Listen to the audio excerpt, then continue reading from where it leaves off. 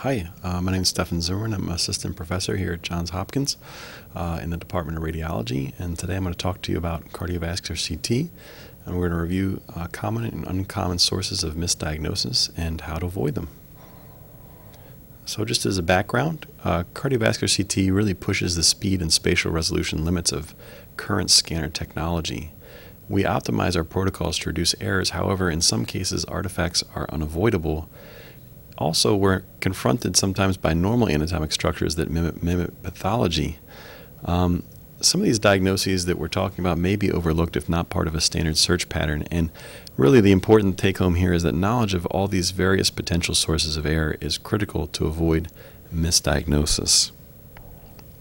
So this is really an outline of what we're going to go over today, various types of error in cardiovascular CT. And we're going to review artifacts that are typically related to the scanning itself. Those are contrast artifacts, as well as reconstruction errors related to the post-processing of the data or motion during the acquisition. Then we'll go over some normal and abnormal structures. Normal structures that maybe are not typically encountered on non-gated, non-cardiac exams that we may not be familiar with if we're not doing a lot of cardiac imaging. Some variants in vascular branching patterns and pericardial issues, and then go over some abnormal structures. There's some benign cardiovascular structures that may be misdiagnosed as something more sinister and more serious. And then there are actually some common misdiagnoses of abnormalities that are frequently not included in the CT search pattern, which we will review. Okay. So first, let's talk about contrast. So streak artifacts. So we all know about streak artifacts. You see them all the time, routinely on a day-to-day basis. They happen because of highly concentrated intravenous contrast that results in low attenuation artifacts due to beam hardening effects. And these artifacts can mimic filling defects. And I think we're all probably familiar with this kind of artifact where in the right chest here, we have this low attenuation focus in the middle of the pulmonary artery, right next to this very, very high attenuation superior vena cava containing contrast. And this is something that looks just like a pulmonary embolization and certainly could be mistaken for it. What do you have to do to exclude that? Well, you go to other views, and here's coronal and sagittal images of the same abnormality, and we can see that on the coronal and sagittal images, we can see that this low attenuation lesion actually is linear in appearance, and it seems to be emanating from the actual streak high attenuation contrast itself.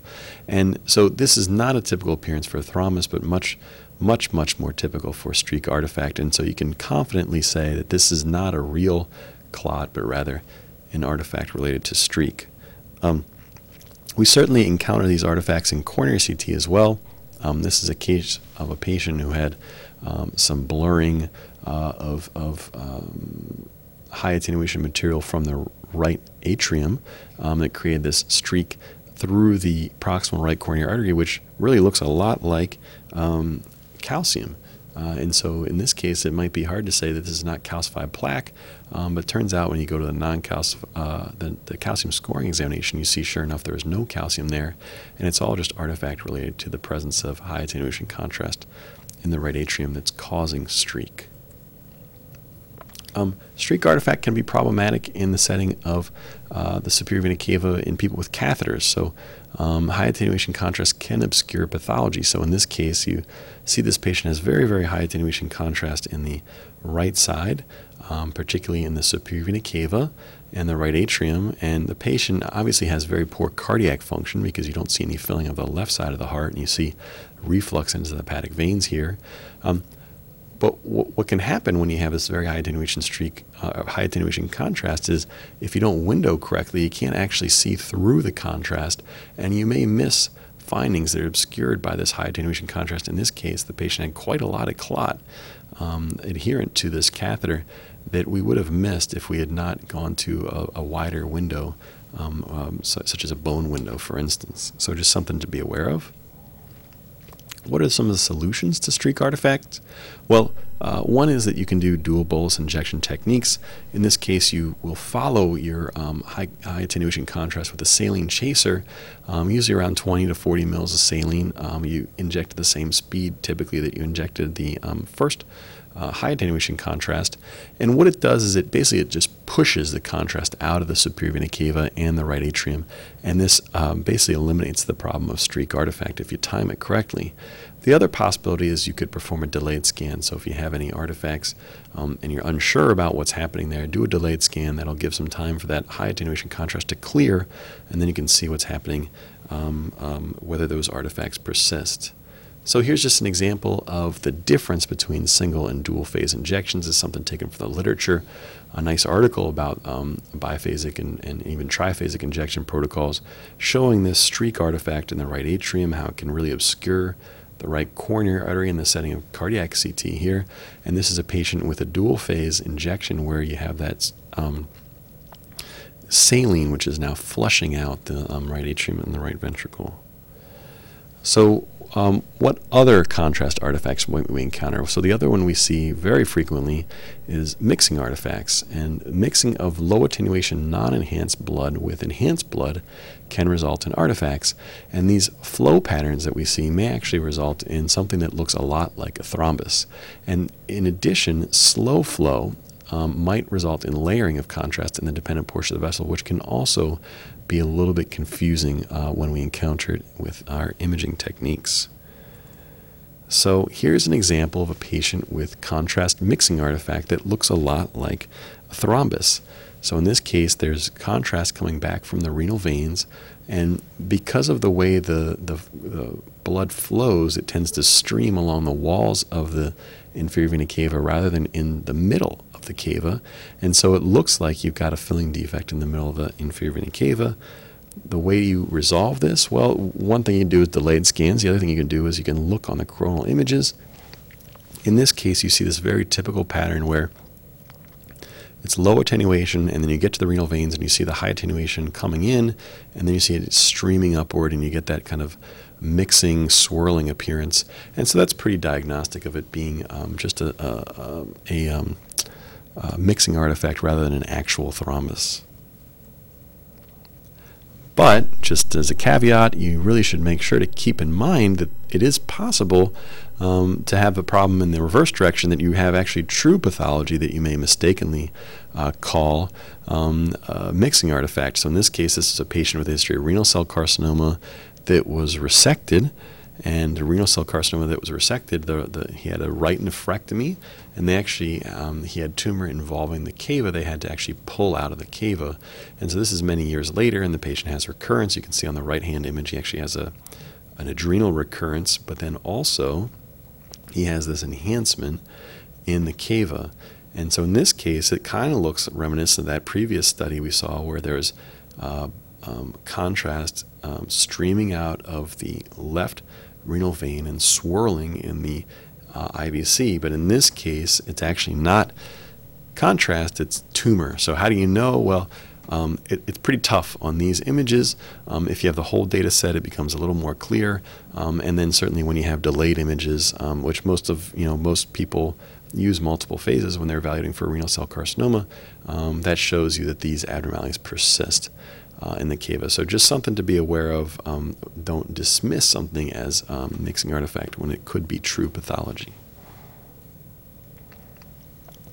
This is another example of true pathology that looks a lot like what we saw before. This is an actual thrombus.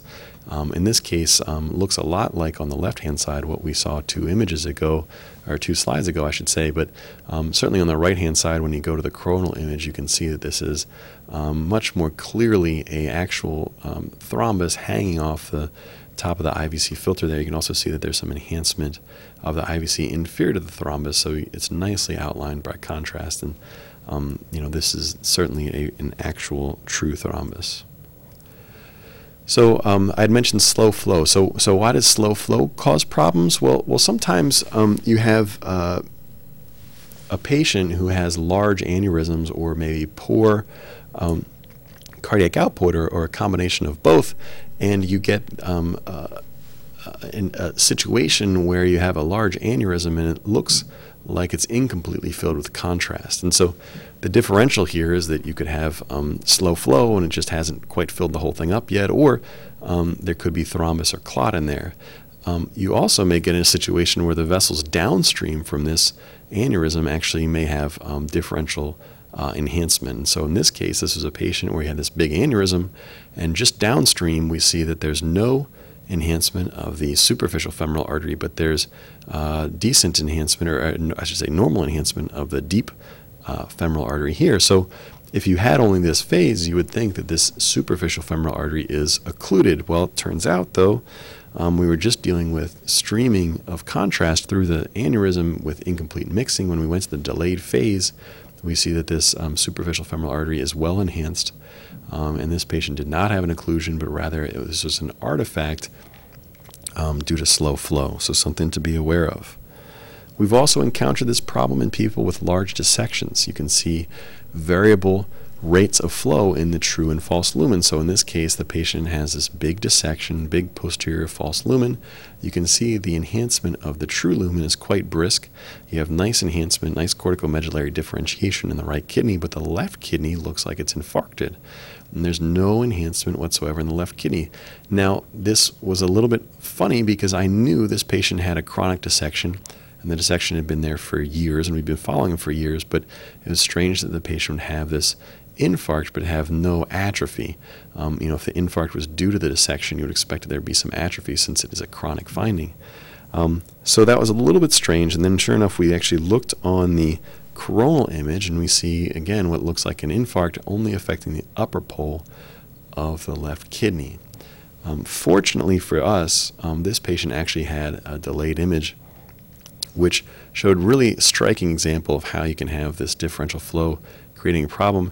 Here, normal enhancement of the left kidney and the upper pole, a little bit delayed compared to the right side, but certainly there's no infarct here, and that was basically just an artifact of slow flow through the false lumen, which was supplying that left upper portion of the left kidney. Just another example of slow flow and how that can really kind of can be mistaken for thrombus, or can be misleading. This is a case, we had a patient who had a very large aneurysm of the right coronary artery. This was a cardiac CT actually performed elsewhere, and it was read as a thrombosed coronary aneurysm, and it looks like the distal RCA is also thrombosed. There's no flow in the RCA here. Coincidentally, the patient also had these very large adrenal masses that were being evaluated by abdominal CT, and we performed an abdominal CT scan without gating, and we saw just coincidentally that this patient actually had this huge RCA aneurysm. This was only a day later, and it was completely opacified with contrast. So the aneurysm here, which was interpreted as thrombus, was clearly incorrectly interpreted. It was rather not thrombus, but just such a big aneurysm that not enough time had passed for it to fill up with contrast. So this can be a problem. So something to be aware of. Very, very large aneurysms may fill slowly with contrast, and the vessels downstream may also fill slowly with contrast. So there's just something to be aware of. You don't want to be too quick to call everything thrombosed, and you might consider getting delayed scans. This is a problem which we've been seeing more and more of lately, which is, I think as we're imaging faster, we're picking up more of these cases than we did in the past. And this is a patient who was being evaluated for pulmonary embolism, and they have very, very poor cardiac output. As I alluded on a previous case, when you see this kind of situation where you have extraordinarily bright contrast in the right side of the heart, the pulmonary arteries, and no contrast whatsoever on the left side of the heart, the kind of the ultimate pulmonary embolism study. Generally, that only happens when you have somebody who has very, very poor cardiac output. And so we've started to notice lately these patients where we have these things that look like just like pulmonary emboli. So in this case, this is a somewhat branching structure here in the anterior aspect of the right lung, and it looks like there's a small thrombus. I would point your attention to the pulmonary arteries here. You can see that there's incomplete mixing of the non-opacified and opacified blood in the pulmonary arteries here, so you have these mixing artifacts. So that suggests that maybe this patient we're imaging perhaps a little bit early, and there's still some mixing artifacts in the main pulmonary arteries. So in this case, we thought, well, maybe this thing here could be a mixing artifact as well. So we weren't entirely convinced that this was a pulmonary embolism. We actually brought the patient back, re-injected. I told the technologist, make sure to wait longer this time, give them an extra 10, 15 seconds than when you would normally trigger. And sure enough, on this case, we saw that artifactual pulmonary embolism actually went away. And so this is completely a mixing artifact. And we have actually encountered this quite a few times since this case. And I think, again, this is probably a function of sick patients with fast scanners. In the past, maybe we weren't scanning quite so fast, so we would never catch it quite early enough to see these abnormalities. But now that we're using faster scanner technology, we're starting to catch these very, very early phases of the scan where you still have mixing artifact in the pulmonary arteries.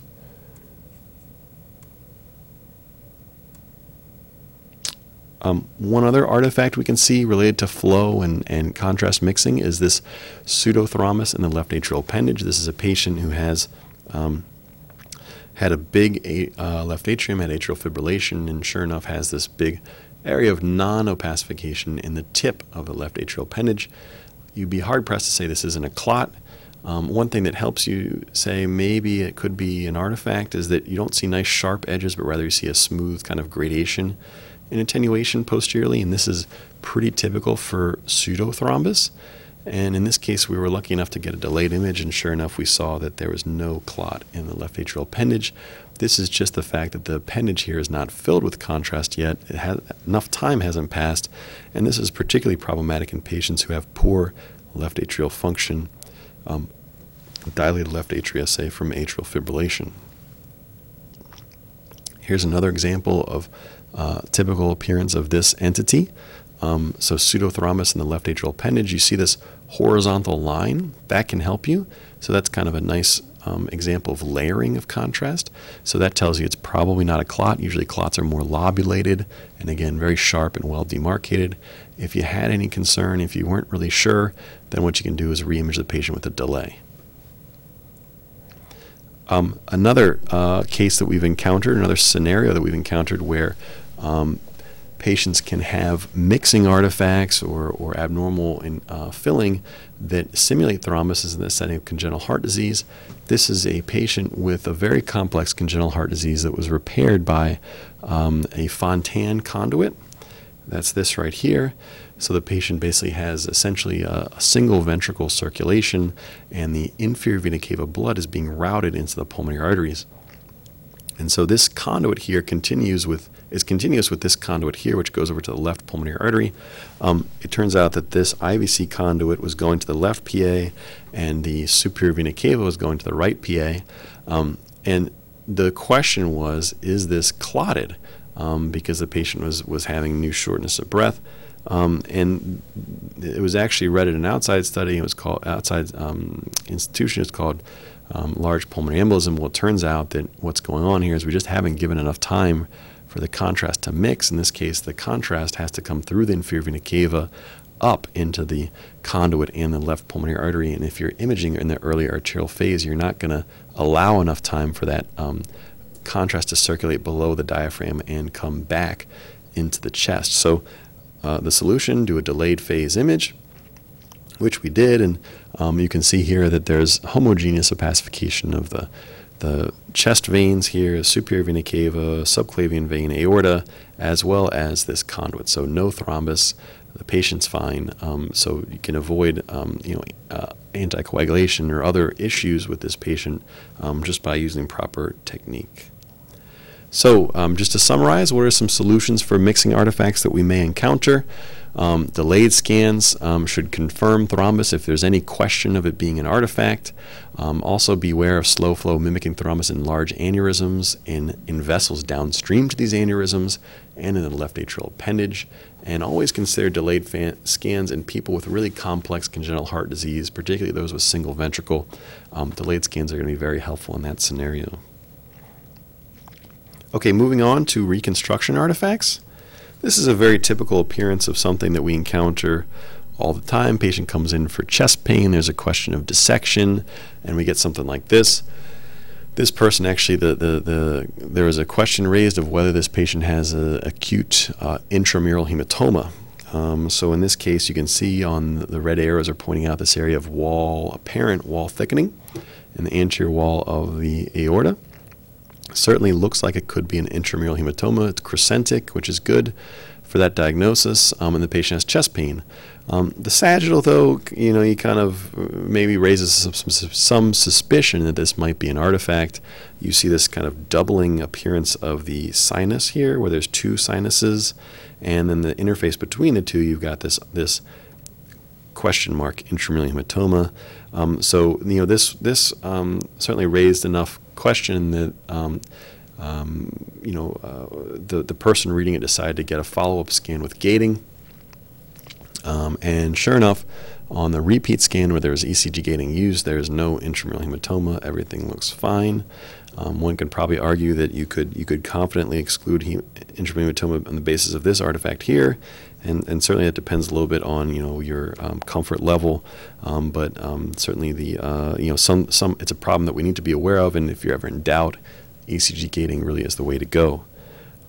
Other reconstruction errors you may encounter. This is something that I've found, in reading coronary CT for several years now. I've found that this is one of the most difficult artifacts that we see, and kind of the one that can be most convincing as far as the pathology. This patient has this area of severe narrowing in the right coronary artery. So it looks like there's a pretty significant stenosis here in the proximal right coronary artery. On both different views, we're doing a MIP, we're doing a curved planar reconstruction, so everything we're looking at shows us this area of narrowing. But when we go to a different reconstructed phase in the cardiac cycle, you see that this portion of the RCA where we saw that narrowing is now totally normal. So what's happening here? What's the problem? And here's just the side-by-side comparison. The issue here is that sometimes you have a little bit of subtle motion that happens in cardiac CT examinations where you're acquiring different pieces of data at different heartbeats. So for instance, if you're doing a step and shoot exam, you're getting a little bit of information on heartbeat A, then you move the patient and get a little bit more on heartbeat B. And when you stitch together that data, you can sometimes have just a little bit of misregistration at the interface of those two pieces of information from heartbeat A and heartbeat B. And if there's a little misregistration and it happens to be right where the right coronary artery is, here, then that misregistration can lead to basically kind of chopping off the top of the right coronary artery, which makes it look like a very, very narrow vessel. The other thing you can see that the contour of the aorta here, there's a little bit of a defect where it kind of has a little bit of a step off. That's another clue. In its most extreme version, this is called the stair step artifact. That's usually easy to tell, but it's these more subtle examples where there's just a little bit of misregistration there. Those are the ones that are harder, and you really got to keep your eye out for it.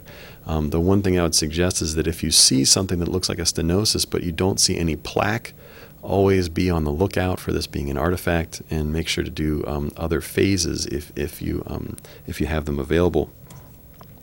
Here's another example, something that looks for all the world like a stenosis, a severe stenosis in the LED, and we went and checked other phases, and sure enough, that was an artifact as well. So these subtle motion / misregistration artifacts can be really tricky, and really, in some cases, look a lot like a real lesion. So definitely something to be aware of, and make sure always to check multiple phases if you have them available whenever you're calling a high-grade stenosis to confirm that it does in fact persist.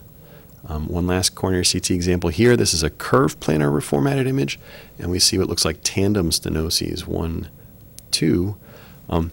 So one thing, one kind of rule of thumb with coronary CT, you never want to just use your reconstructions for diagnosis. You always have to confirm any finding on the source images. So when you look at this on the source images, you'll see that actually this is not a stenosis, but rather this kind of hairpin turn in the LAD seen here and here. And that hairpin turn is basically not tracked very well by the vessel tracking software, and so it leads to this appearance of tandem stenoses.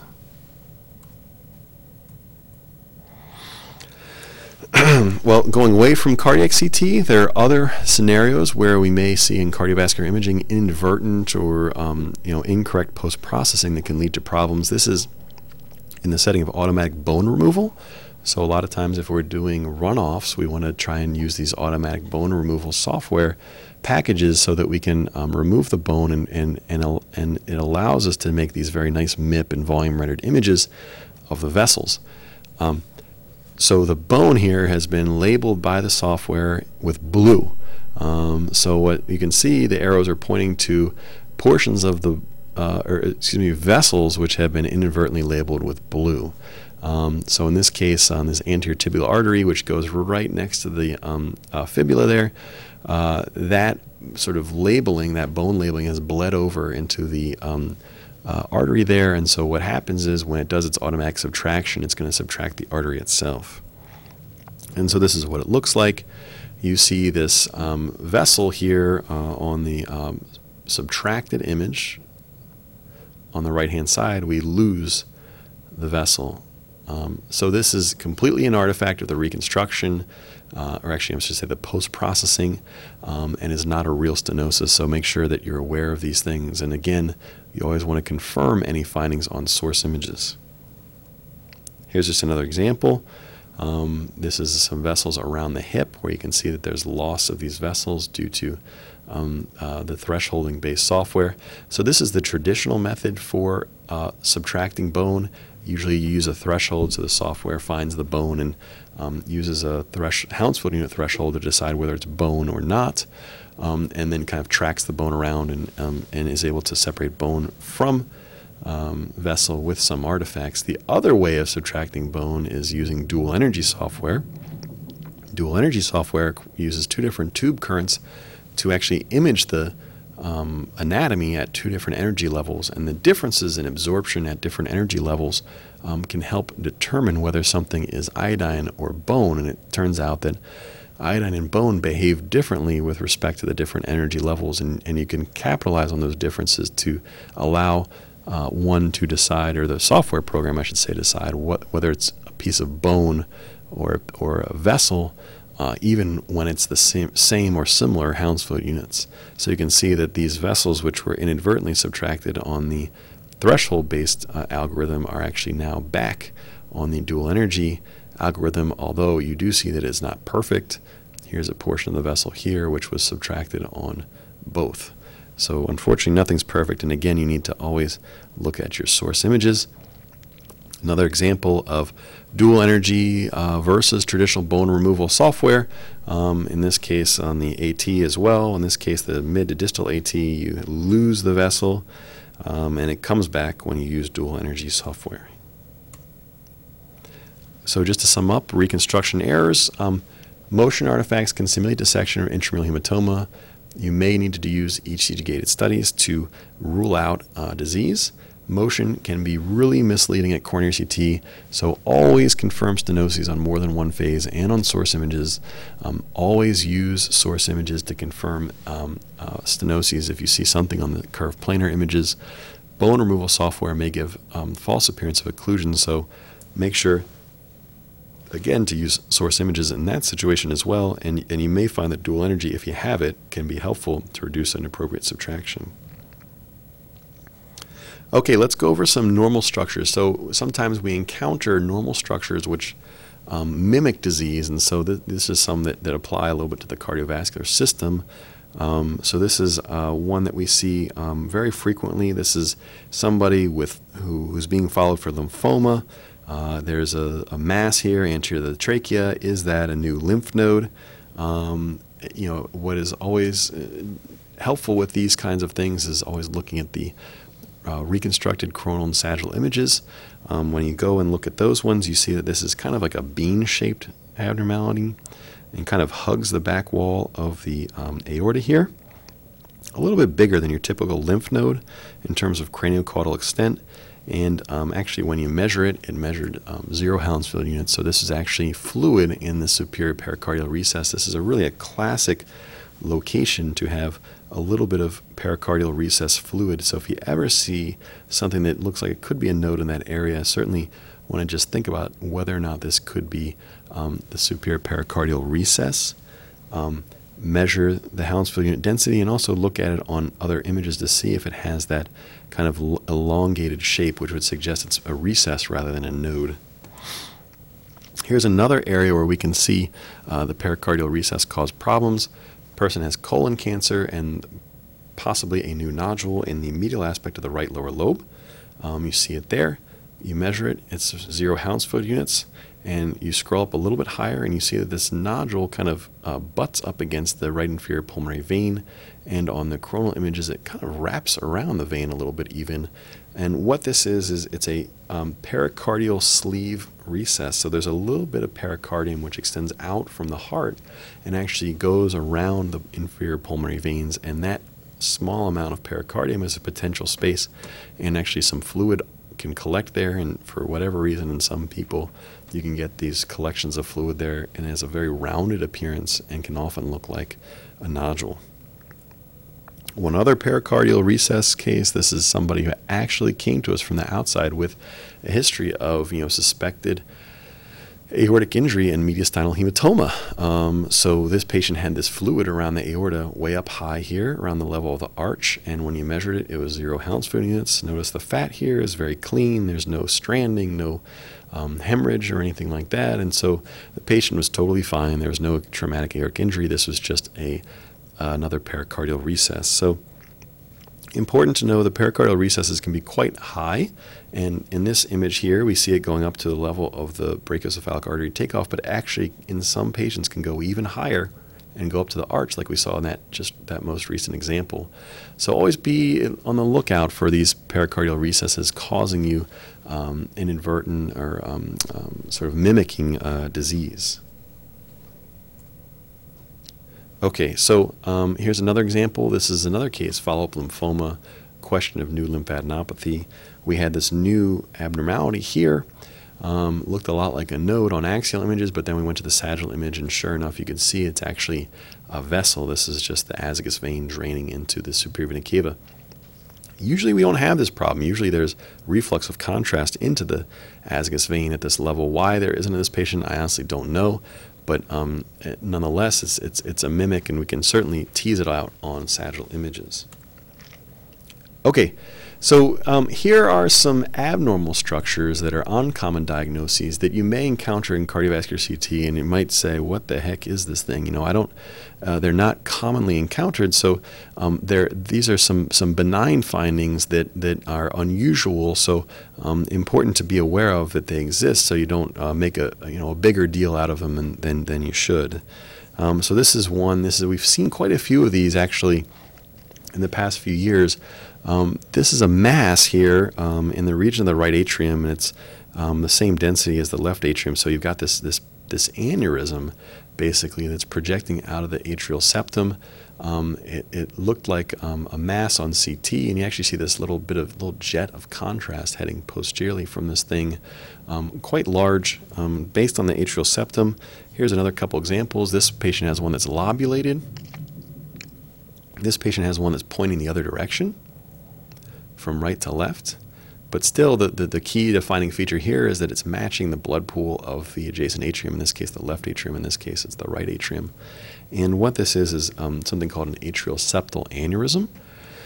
And the atrial septal aneurysm is defined by bulging of the fossa-ovalis, and that's the area where in fetal life we had the septum primum and secundum coming together, and there was that potential space where blood flowed from the right side to the left during fetal life. So we have bulging of this fossa-ovalis 10 to 15 millimeter beyond the tissue of the intraatrial septum, and it can go into the left or the right atrium. And actually, if you see it on, say, something like MRI or echocardiography, you can actually see it flip-flop back and forth depending on the prevailing pressures in the atrium. It is associated with PFO in the majority of cases, so if you see it, it doesn't really necessarily have a huge impact on the patient, But generally, if you see it, it means they have a PFO, so it might be important to mention for the referring clinicians. If it's filled with unopacified blood, kind of like this example here on the left-hand side, it can mimic a cardiac mass. You might say, oh, is that a myxoma or something like that? So just be aware. Turns out you can actually get an aneurysm down low as well in the ventricular septum. So this is called a membranous septal aneurysm, and it's involving the membranous portion of the interventricular septum of the ventricles here. And you can see that it is actually located below the aortic valve and sits right in this membranous portion and usually bulges from the left side to the right because the pressure on the LV side is higher. Again, these are generally incidental findings of no clinical consequence. They can occasionally, there have been case reports of them filling up with thrombus or being infected. There is an association with VSD, so you want to look for that. But in the vast majority of cases, it really has no ill effects on the patient. Usually on the order of 10 to 15 millimeter of size, 20% have VSD. Interestingly, in children, they actually see these even more commonly, and there's some thought that this extra tissue plays a role in spontaneous closure of VSDs that can occur in kids. Rarely you might see, as I mentioned, clot or infection. But one important thing is to distinguish it from a sinus of Valsalva aneurysm, which is kind of the differential. Sinus of Valsalva aneurysm should be up here, involving the sinus and located above the valve, whereas this is below the valve, involving the interventricular septum. Here's another one. This is a case we had, something that looks like a mass on echo here and here. What the heck is this thing? Don't call it a circumflex coronary artery aneurysm. It's sitting right next to the circumflex artery. It's very bright. But notice it's a little bit higher than blood pool. It's not exactly the same attenuation, kind of a lobulated look to it. And it turns out this is caseous mitral annular calcification. This is a mass that lives in the mitral annulus. So you look back at this image, you see this is the mitral valve. It's sort of living right at the base of the mitral valve there. And for whatever reason, you can get a lot of calcium there. We see mitral annular calcification all the time. And in some patients, it can become mass-like. And this mass is composed of calcium, cholesterol, and cells.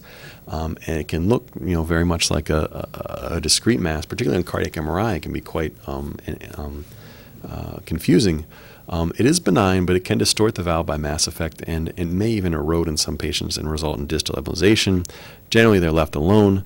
Important thing, don't mistake it for coronary artery aneurysm or some other type of mass that you might be concerned about. Another example, this person has extensive mitral annular calcification, kind of all in kind of a mass-like pattern. This person has, a couple areas of mass, a mass-like coronary, annulus calcification here as well. Okay, what about this case? This is a patient who had lymphoma, and lymphoma involving the pericardium, which was here and here. And they were basically following the patient with PET to see, if they're responding to therapy. And all the lesions were getting better, except there was this new uptake back here in the heart. So the question was, is this patient progressed? Do we have new lesions, new cardiac metastases or cardiac involvement by lymphoma, or is it something else? And so the answer is, of course, something else. What this is uptake in the atrial septum, and you can get brown fat in the atrial septum, and it's more common with this diagnosis, which is lipomatous hypertrophy of the intraatrial septum. So in these patients, you get the prominent fat in the intraatrial septum, and it turns out that not infrequently, if you do a PET CT, you may actually see some FDG uptake localizing to this fat. So the key thing to look for on the PET scan, does the FDG correspond to fat in the atrium? And if it does, then that's going to be this entity. That's going to be brown fat within this entity of lipomatous hypertrophy of the intraatrial septum. This is a benign entity. It's basically just you get fat around the heart, and particularly around the right atrium and in the intraatrial septum. Generally, no problems at all. You do occasionally encounter it in patients who are referred to CT or MRI from echo because they thought they saw mass. Again, it can be hot on PET, but if you see the fat density and the typical location, this is a benign lesion, a leave-alone lesion. The only instance where it could cause any problems would be if it's obstructing the IVC inflow. I'm sorry, I should say SVC inflow, but that's very, very rare. Okay, my last category of artifacts here or potential sources of error are overlooked diagnoses. And so, I do a lot of teaching, and I read out residents in the morning and fellows, and this is probably one of the more common misses that I see among residents and fellows working overnight. This is one of those edge of the film, end of the scan kind of findings. You see this SFA occlusion. So, we scan a lot of patients that are older patients, a lot of patients with vascular disease. These SFA occlusions are really common. If you miss them, certainly you're probably not going to kill the patient, but if you do see it, it's always good to mention it. Maybe the patient is having claudication symptoms. Maybe it's important. Maybe the patient had this is rather an embolus, and maybe they're throwing emboli from some other source. So certainly could be important. It's important to mention if you see it. Always good to kind of keep that in mind and keep that on your, in your normal routine when you're evaluating these scans. Here, this is the other one that I see all the time that really comes up frequently and is missed oftentimes over multiple examinations, and that is clot in the LV, and particularly clot in the LV apex. There are a lot of patients out there who have had previous heart attack, and that previous MI leads to a thinned and dilated left ventricle, and particularly the left ventricular apex seems to be a common place for that. And if you ever see an LV apex where it's dilated and bulging out, but there's extra tissue in it, like this, that is basically a clot until proven otherwise. You can see it here and here. Those patients often get clot, and they will treat them with anticoagulation because of the risk of distal embolization, for instance, like stroke. So you definitely want to mention it if you see it. We see these all the time, and generally they don't know about them until we find them. Here's another example. And we catch them on non-gated studies most of the time. So just be on the lookout. I tell all my trainees, you always want to just take a quick glance at the heart, make sure there's no areas of thinning or anything like that. And if you do see areas of thinning or dilation, make sure to look carefully for any clot, because certainly the clot has a predisposition to these areas of reduced function. Here's another one, a bigger one. This is a big clot here in the apex. The other thing I tell trainees is that the apex is always the thinnest area of the heart, even in normal people. So if you ever see any tissue filling in the apex, you have to be suspicious. And so in this case, you certainly can see this big clot in the apex, again, not known previous to this CT. Now that we're scanning faster and faster, we also have to deal with the fact that we're going to start seeing cardiac structures better than we ever have before. And so that brings around the problem that we may actually have cardiac pathology that is now visible that we wouldn't have otherwise seen. And so I think it is worthwhile if we're doing PE studies or any sort of chest imaging, just to take a glance at the heart again and just make sure we're not seeing any large obvious abnormalities. In this case, this was an incidental coronary aneurysm with thrombus discovered on a PE study. So certainly that has some importance for this patient. This is a different case. This is a patient who came in for a PE study. The PE was negative, but they had chest pain. And if you look closely at the heart, you can see that there's reduced perfusion here of the septum compared to the lateral wall. And in particular, if you look at the reconstructed short axis view, and we reconstructed this from a non-gated scan, so you do have a little bit of artifact, but I think it's pretty obvious here that you have really reduced perfusion of the septum and the inferior wall compared to the anterior wall and the lateral wall here. So this patient is having ischemia and was basically, I think they were still waiting for the enzymes, and when they came back, sure enough, the patient was having an infarct. So something that we don't really see too much on our PE studies, but you're not going to see it if you don't look, so definitely something to pay attention to. Okay, so that's my last example, and just to summarize, misdiagnoses in cardiovascular CT can come from a variety of sources, ranging from technical error to reader oversight. Contrast artifacts for sure are common. Always be on the lookout and think about doing delayed scans or biphasic injection protocols as a routine to help avoid these errors. Stenoses on cardiac CT should always be confirmed on source images and more than one phase to avoid those motion or misregistration artifacts that I showed. And familiar with several benign but uncommon cardiac structures can help avoid confusion when they're encountered. So that's everything, and I appreciate your attention.